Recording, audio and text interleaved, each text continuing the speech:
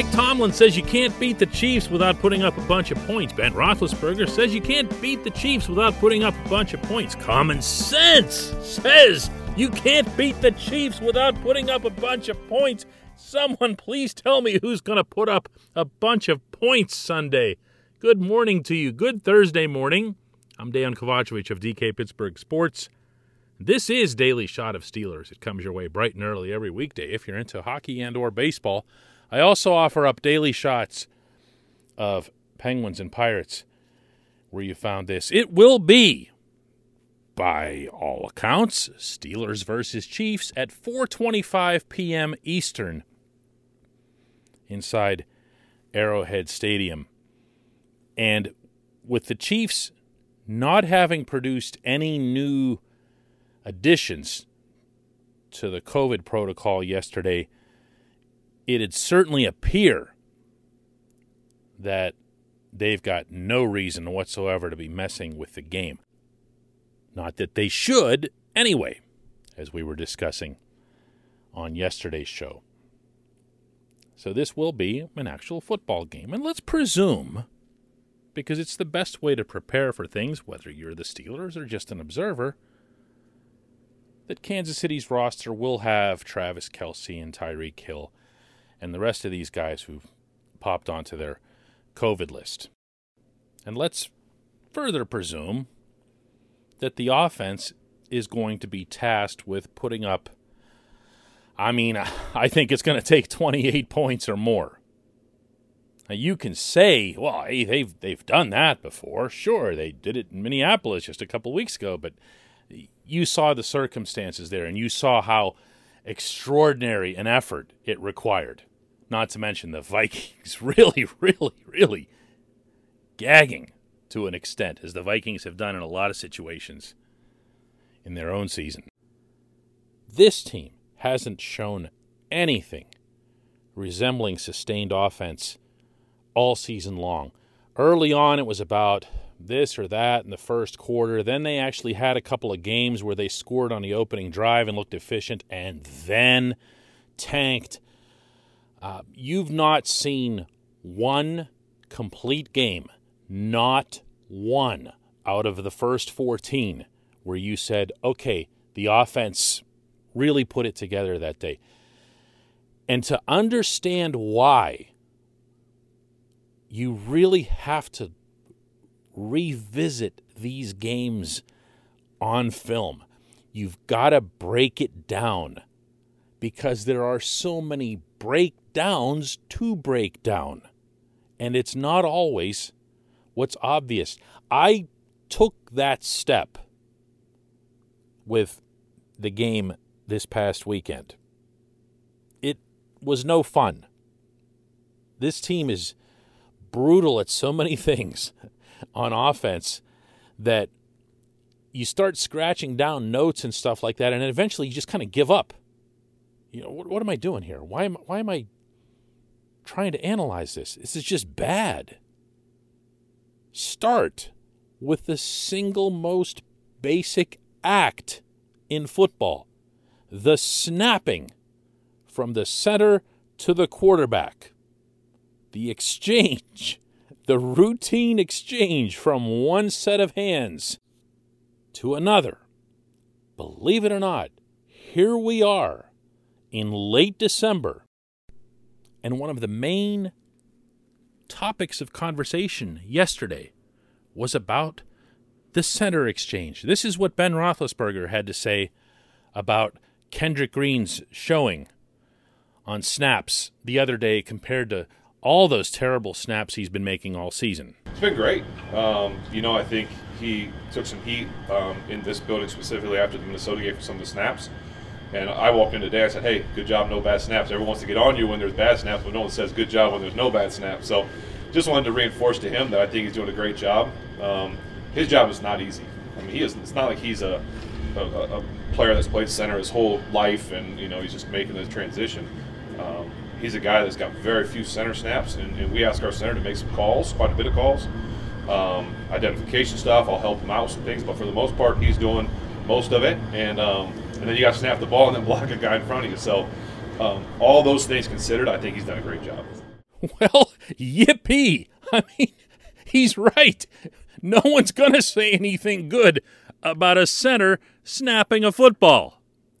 You know, I also don't say great job to the cashier at Giant Eagle for being able to check out the groceries. You know, we all have jobs.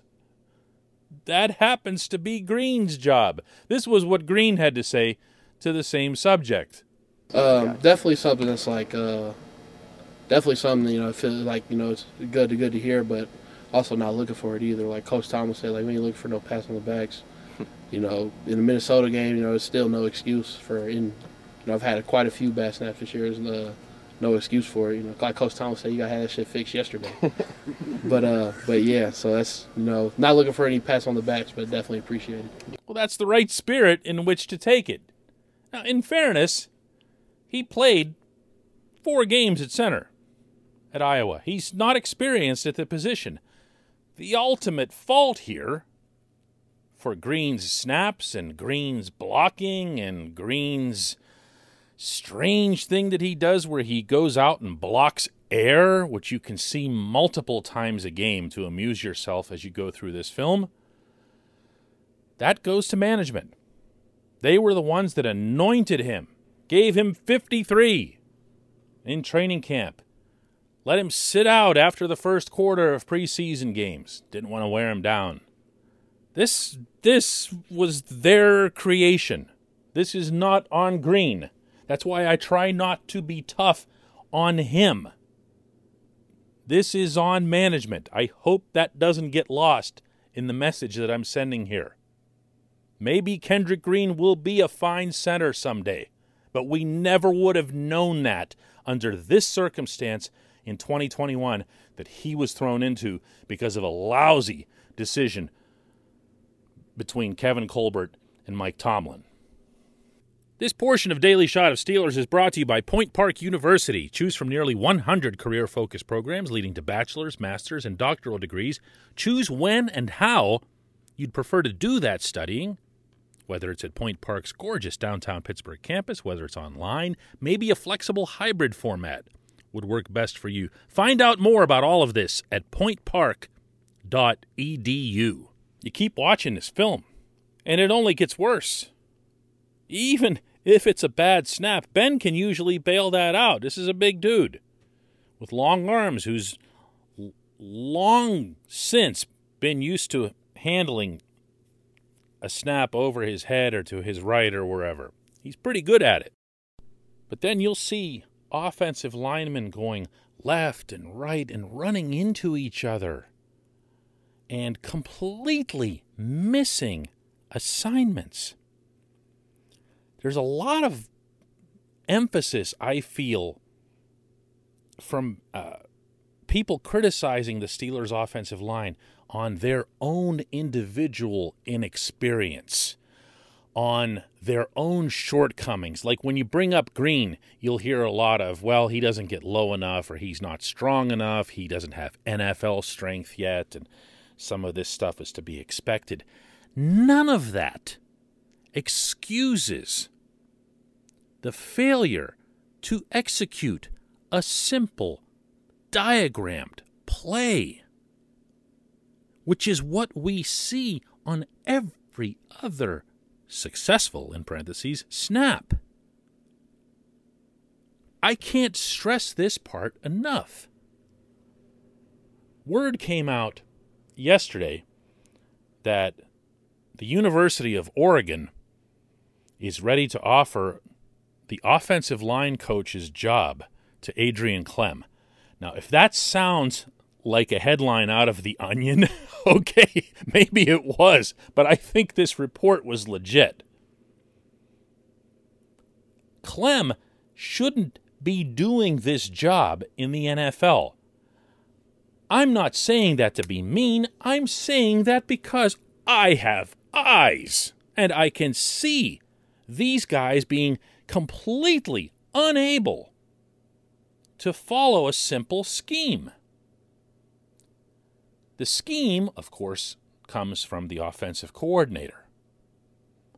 The job of making sure that your players know it, feel it, and understand why it's happening. And additionally, to gain the ability to adjust to a certain situation. That's on the offensive line coach. Having the individual skills and so forth and being able to use your hands and other stuff that, Green was going to have to learn along the way this season, as were Dan Moore and to an extent Kevin Dotson and others. That's also on the offensive line coach. But the number one thing is, here is the plan, and here is how you execute the plan. This team is horrific at that. You want to know what I think? I think Clem knows he's going to get canned after this season, and he plotted an escape route. I don't have to guess at whether or not Clem is overmatched at his position. You've been hearing that on this show for several weeks now, and you've heard that because I've heard from the inside that he's grotesquely overmatched at the NFL level. Oh, and by the way, guess whose fault that is, too? Yeah, it's not Kendrick Green's. When we come back, just one question.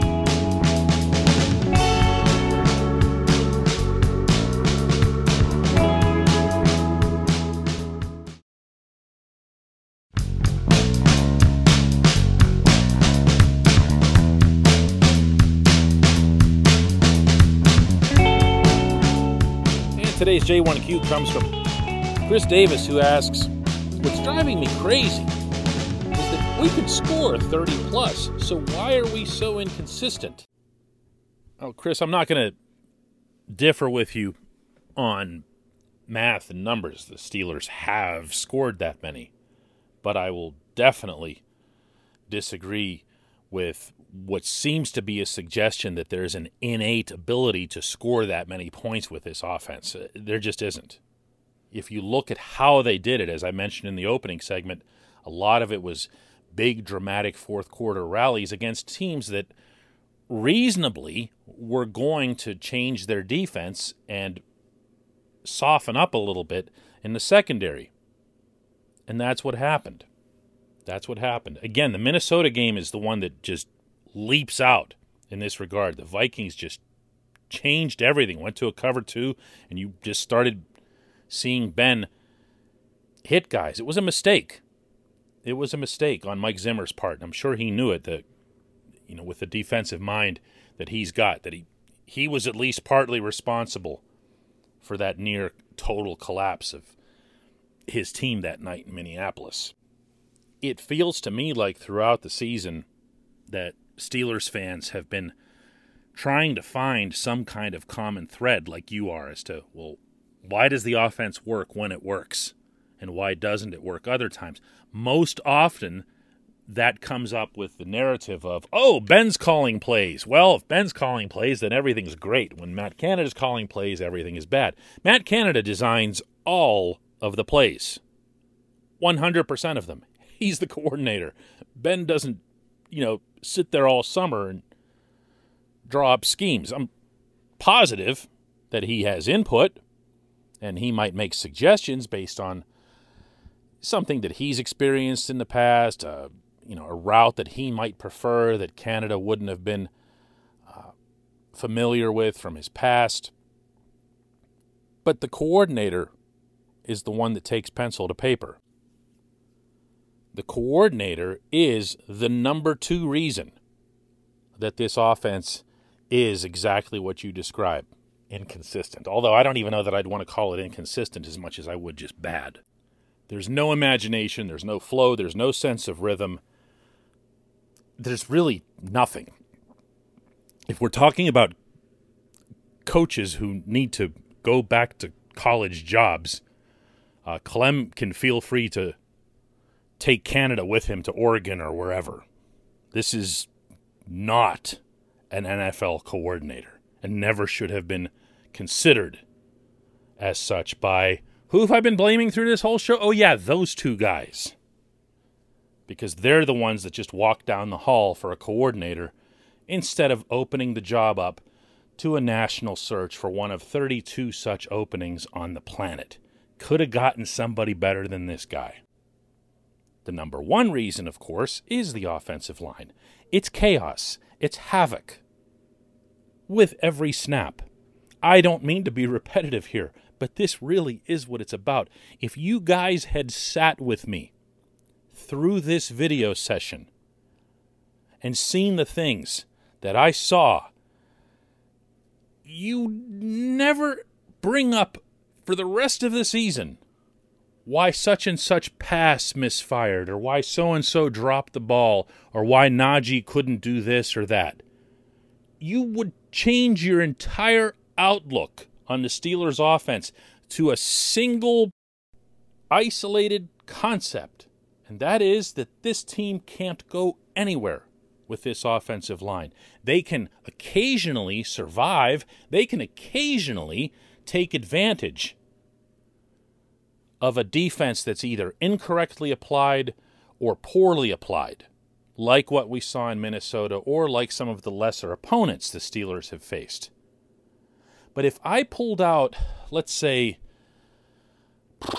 probably 20 of those offensive plays from that game Sunday and just strung those together for you, 1 through 20, you wouldn't believe in your wildest dreams that the Steelers would have been the winners in that game. No matter how many turnovers their defense had caused. Wouldn't matter. You'd never dream that that was the winning side. That's how bad. And that's why I'm not optimistic, to say the least, about this coming weekend in Kansas City. And as a result, it's going to be really, really tough for the Steelers to overcome being 7-7-1. And on that bed of sunshine and flowers, I'd like to take this opportunity to thank everyone for listening to Daily Shot of Steelers all year long, and to wish you and your family from ours at DK Pittsburgh Sports a Merry Christmas. I'll be flying to Kansas City on Christmas Day, and I'll be back with, obviously, another Daily Shot of Steelers on Monday morning from Kansas City. In the interim, no show Friday, but again, be back Monday. Merry Christmas to everyone.